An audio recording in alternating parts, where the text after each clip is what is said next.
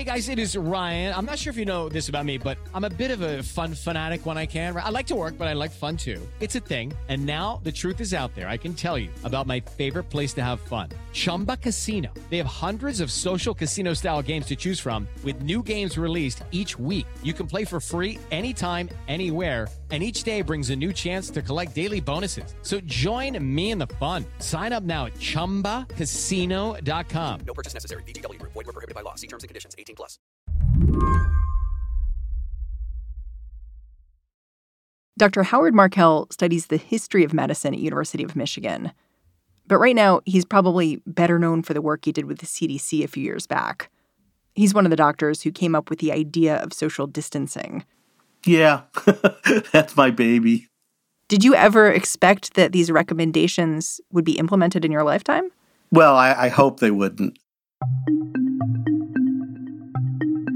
Dr. Markel's recommendations, they were made official U.S. policy back in 2007, which is how so many states ended up locking themselves down this spring.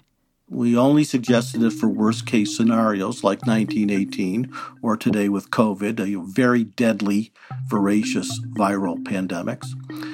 And I felt very proud of that work, and I still am. And I'm incredibly gratified that social distancing has become, a major means of saving lives.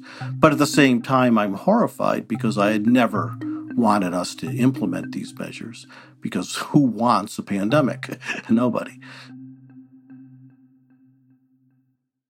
I wanted to talk to Dr. Markel because it seems like his big idea for squashing a pandemic is coming to a dramatic end. States are reopening, and protesters are filling the streets, many of them in masks, sure, but very few of them are standing 6 feet apart. This weekend, the pictures that captivated me were images of sheer volume, thousands of people peacefully streaming down streets all across the country. I mean, for you as a doctor and as someone very concerned with transmission of COVID-19, I wonder if you maybe see those videos a little bit differently than I do. Well, I do, because as a doctor who studies and worries and stays up late at night thinking about pandemics, this is a nightmare. Dr. Markel is not trying to be a scold here. He supports the protests. He respects the centrality of the cause. He calls racism and police violence a pandemic, as sinister as any virus. But he worries about these crowds. It's the opposite of social distancing. You don't know who's next to you. You don't know if they're ill. You don't know if they're incubating COVID. All of these issues worry me greatly, that we will see a spike in cases because of the protests. So it's a real quandary. Today on the show, what these protests could mean for the pandemic.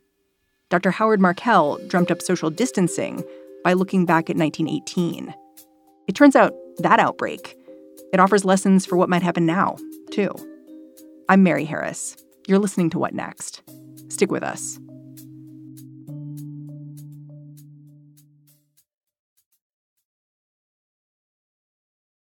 This episode is brought to you by Discover. When it comes to your finances, Discover wants you to know they are the credit card that is always there for you. With 24/7 U.S.-based live customer service, everyone has the option to talk to a real person anytime, day or night. Yep, that means no more waiting for, quote, normal business hours just to get a hold of someone. We are talking real service from real people whenever you need it. Get the customer service you deserve with Discover. Limitations apply. See terms at discover.com/creditcard. So Dr. Howard Markel, who's something of a godfather of social distancing as a concept, he's also a historian. And I wondered if past could be prologue here. What could his years of research into public health tell us about this particular moment? How was it originally envisioned when you made these recommendations of how to implement social distancing? How is it originally envisioned that social distancing would end? This was just to be one lane of a multi-lane expressway that was run by the federal government. Okay. So you would also have training of people to contact trace or take care of these patients. You would have a hospital lane so they were well stocked and prepared to see these patients.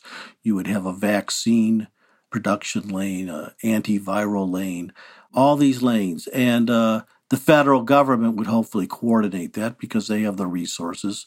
Today, really, it's just been social distancing, and we hope those labs that are making vaccines will be successful and quick about it. But ending it is, the multi-million-dollar question, because it's not a matter of waves. I'm actually been rethinking, waves of influenza or even waves of COVID. The virus is still circulating. It's still out there. We had 24,000 cases just a day, new cases in the United States on June 4th. So it's still there. And once you come out of hiding, if you're susceptible because you have not yet had the infection, you are at risk of contracting it. So how you end the hiding is a very difficult thing to do. Yeah, I think it's interesting that you're talking about waves and rethinking waves, because it sounds like what you're saying is that it's not just the waves. It's the fact that we're at high tide. Yeah. The water's everywhere. And yes, there's a wave, but... So what? There's another one coming right after that. Exactly. Yeah. I mean, we're in the middle of the ocean. I mean, keep using water metaphors. Yeah, Minnesota, where, of course, the protests began, I read that they had their highest COVID death toll just a week or two ago. And, of course, that's where many protests are happening right now. I wonder if looking back at the 1918 pandemic, there's a historical precedent that gives you special pause here. Well, there is. People love to talk about Philadelphia, which was the second worst city in terms of cases and deaths during the 1918-19 flu pandemic. Actually, Pittsburgh was the worst. And there was a Liberty Bond parade there, and there's a great picture in the National Archives of all sorts of people lining up to see floats and wish their men, the young men going off to war, the doughboys. But there were Liberty Bond parades in many cities that year, by the way.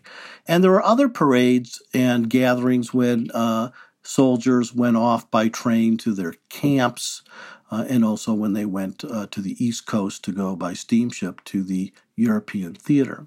So what does that tell you, that many cities had these parades, but really it was Philadelphia that got so hard hit? Well, Philadelphia got hard hit for a lot of reasons. The parade itself didn't help. To be sure, there were people who got sick. And some cities, by the way, like St. Louis, canceled their parade. And that was probably the wise choice to make. But in Philadelphia, as in Pittsburgh, there was great dissent between the mayor and the health commissioner. The school board didn't agree with either one of them, and they were also fighting with the governor of the state of Pennsylvania. All of this infighting and internecine battling, inconsistent messaging, not rolling out these social distancing measures quickly enough and not using them long enough, all contributed. It was a multifactorial epic fail for Philadelphia and cities like that. I feel like we're all living in Philadelphia now. Yeah. We are all Philadelphia. I mean, you don't have to be a professor or a rocket scientist to say that, these crowds are not a good idea in terms of the COVID virus. They are a very good idea in terms of registering your complaint with how this poor man was treated, and others are treated every day. Yeah. I mean, in the last week, a number of doctors have signed a letter where they've said that they endorse these protests, even though they know the risks involved. I'm wondering if you've read that letter or thought about signing it. I did, and it's very interesting, particularly some of the statistics that have been presented. The odds of a young African-American man getting severely hurt and or killed by a police officer, okay, the percentages are actually very high and risky. And they are almost comparable to the risk of a young man dying of COVID. So you pick your pandemic What is worse for my community? What is more deadly? And everyone has the right to weigh those risks and benefits and react accordingly. I did not sign the letter because I really, really worry about these public gathering bans. What I have done is work with and join in my medical students who have created a virtual protest on Zoom.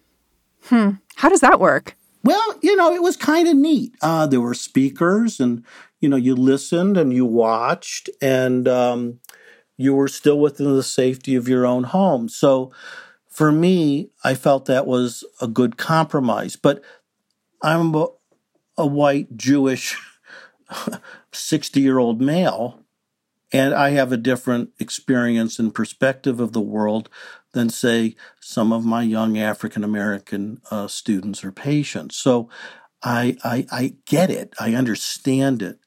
But the doctor side of me, look, I've been working on pandemics for more than half of my life, and this one is particularly scary and feisty and difficult to understand. So as a doctor, I always take the better be safe than sorry approach to disease. I wonder if we can break down all the different risks of protesting right now. Like, I don't know if you look at the images and you think, oh, that's another way that someone's at risk that they might not even know. Because so many of the protesters are wearing masks and trying to, do their best to keep some kind of social distance. But I wonder about all the different risk points that people just may not even be thinking about. Yeah. Well, the masks are funny because how long are you wearing the mask? What is it made out of? Cloth masks, by the way, are notorious for, as you breathe, you make little tiny holes in the weave of the fabric. You can't really see them, but they're there. And don't forget, viruses are really small. So, and how long you've worn it, and have you reused it? Have you washed it? All sorts of things matter in terms of your face mask. Just because you're wearing a face mask doesn't mean you're immune to contracting the virus. Excessive policing, the use of crowd dispersal tools, such as tear gas and pepper sprays, will make people cry, obviously, but also drip from their nose and mouth. It produces a great deal of mucus. So that adds to the nightmare because if you're infectious and coughing that stuff, it'll be easily spread to others. And if you're caught after curfew, we were reading in the New York Times about a technique called kettling, where people are surrounded in a small area, and when they try to get out because curfew has been sounded, they get arrested. Well, then you're put in a small van crowded with other people. You may be put in a holding cell that's filled stem to stern with, people. Some are criminals, some are protesters, and you are exposed to things that you don't even know about. So it's all an odds game, will you meet that microbe, enough microbe to get you sick? So it's very hard for me to quantify it. But I can tell you personally and for my family and my friends, I have prescribed social distancing and have practiced it pretty assiduously. I mean, some protesters have been quoted saying they were aware of a COVID risk, but they were making this choice, this sort of calculus in their head. I wonder how you think people's understanding of COVID risk might be impacted by their sort of virtuous intentions, the idea that I'm doing something good, and so it's probably going to be fine.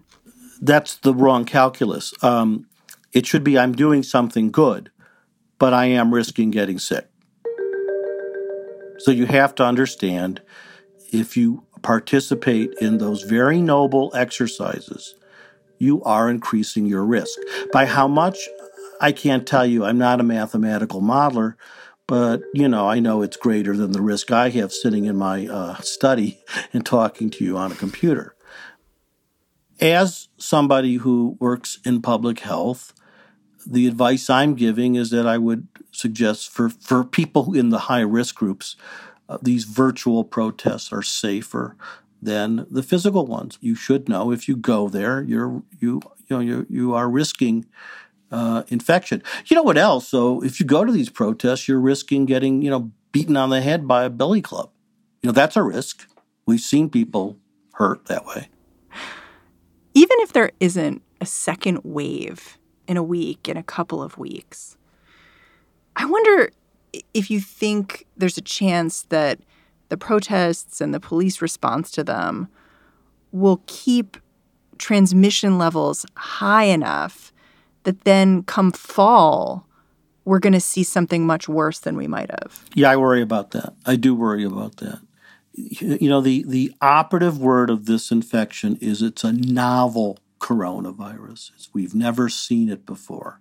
It is, a nightmare of a newly emerging contagious disease.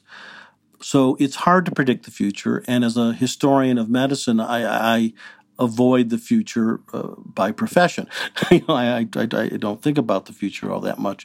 But as a doctor, I make prognoses all the time, and I don't think we're out of the woods yet. Now, if I'm wrong, I hope you come back 3 or 4 weeks from now and chastise me and say, Dr. Markell, you were colossally wrong. And I'll say, thank God. Something else that stood out to me about your research into 1918 and thinking about now is that you found that once the social distancing was lifted and people were sort of back to normal, it was very difficult to clamp down again. The politicians worried they just didn't have the political will. And so you kind of got one shot at this thing. And it seems like right now we opened back up quite quickly and we're experiencing all these protests. And I wonder a little bit, if we need to close down again, are we going to do it?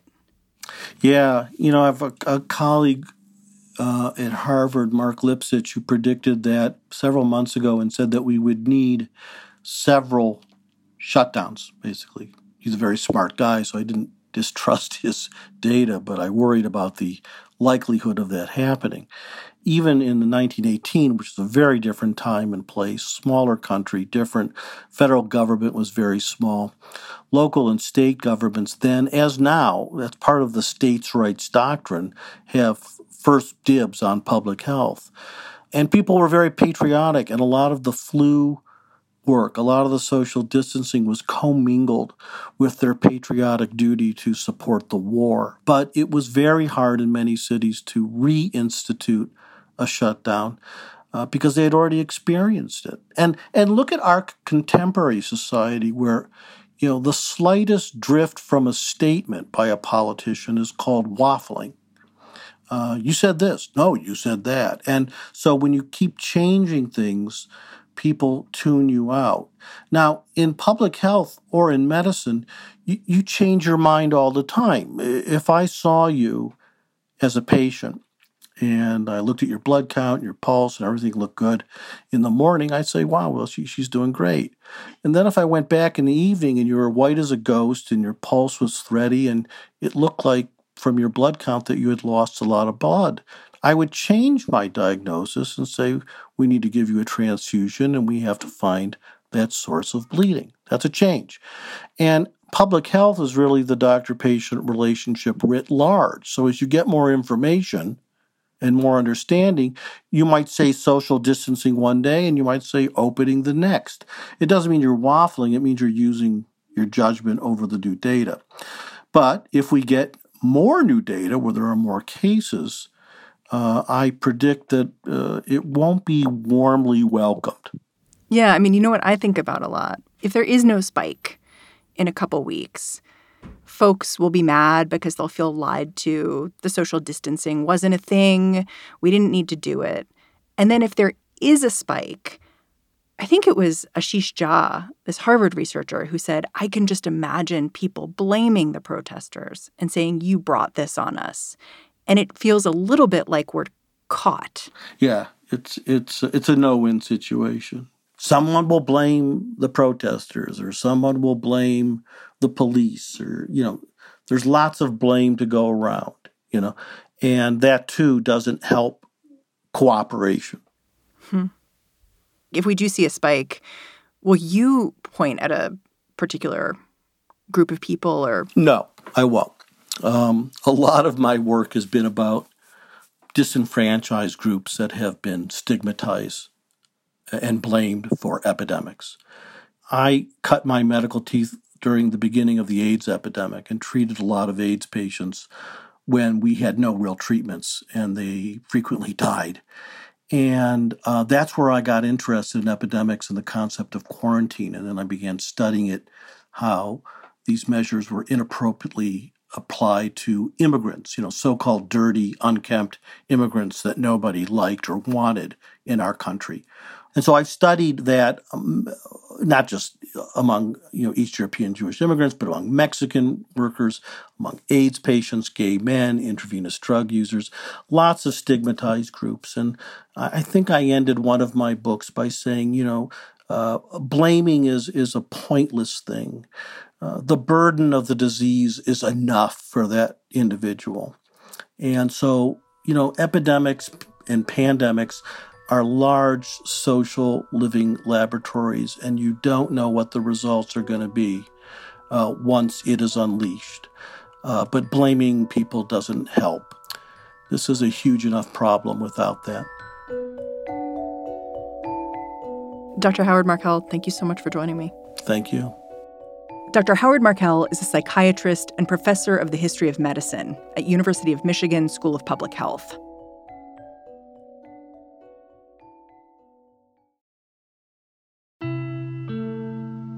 Before we go, last week I asked all of you to call in, tell me your own experiences of the protests, which is how I heard from Catherine.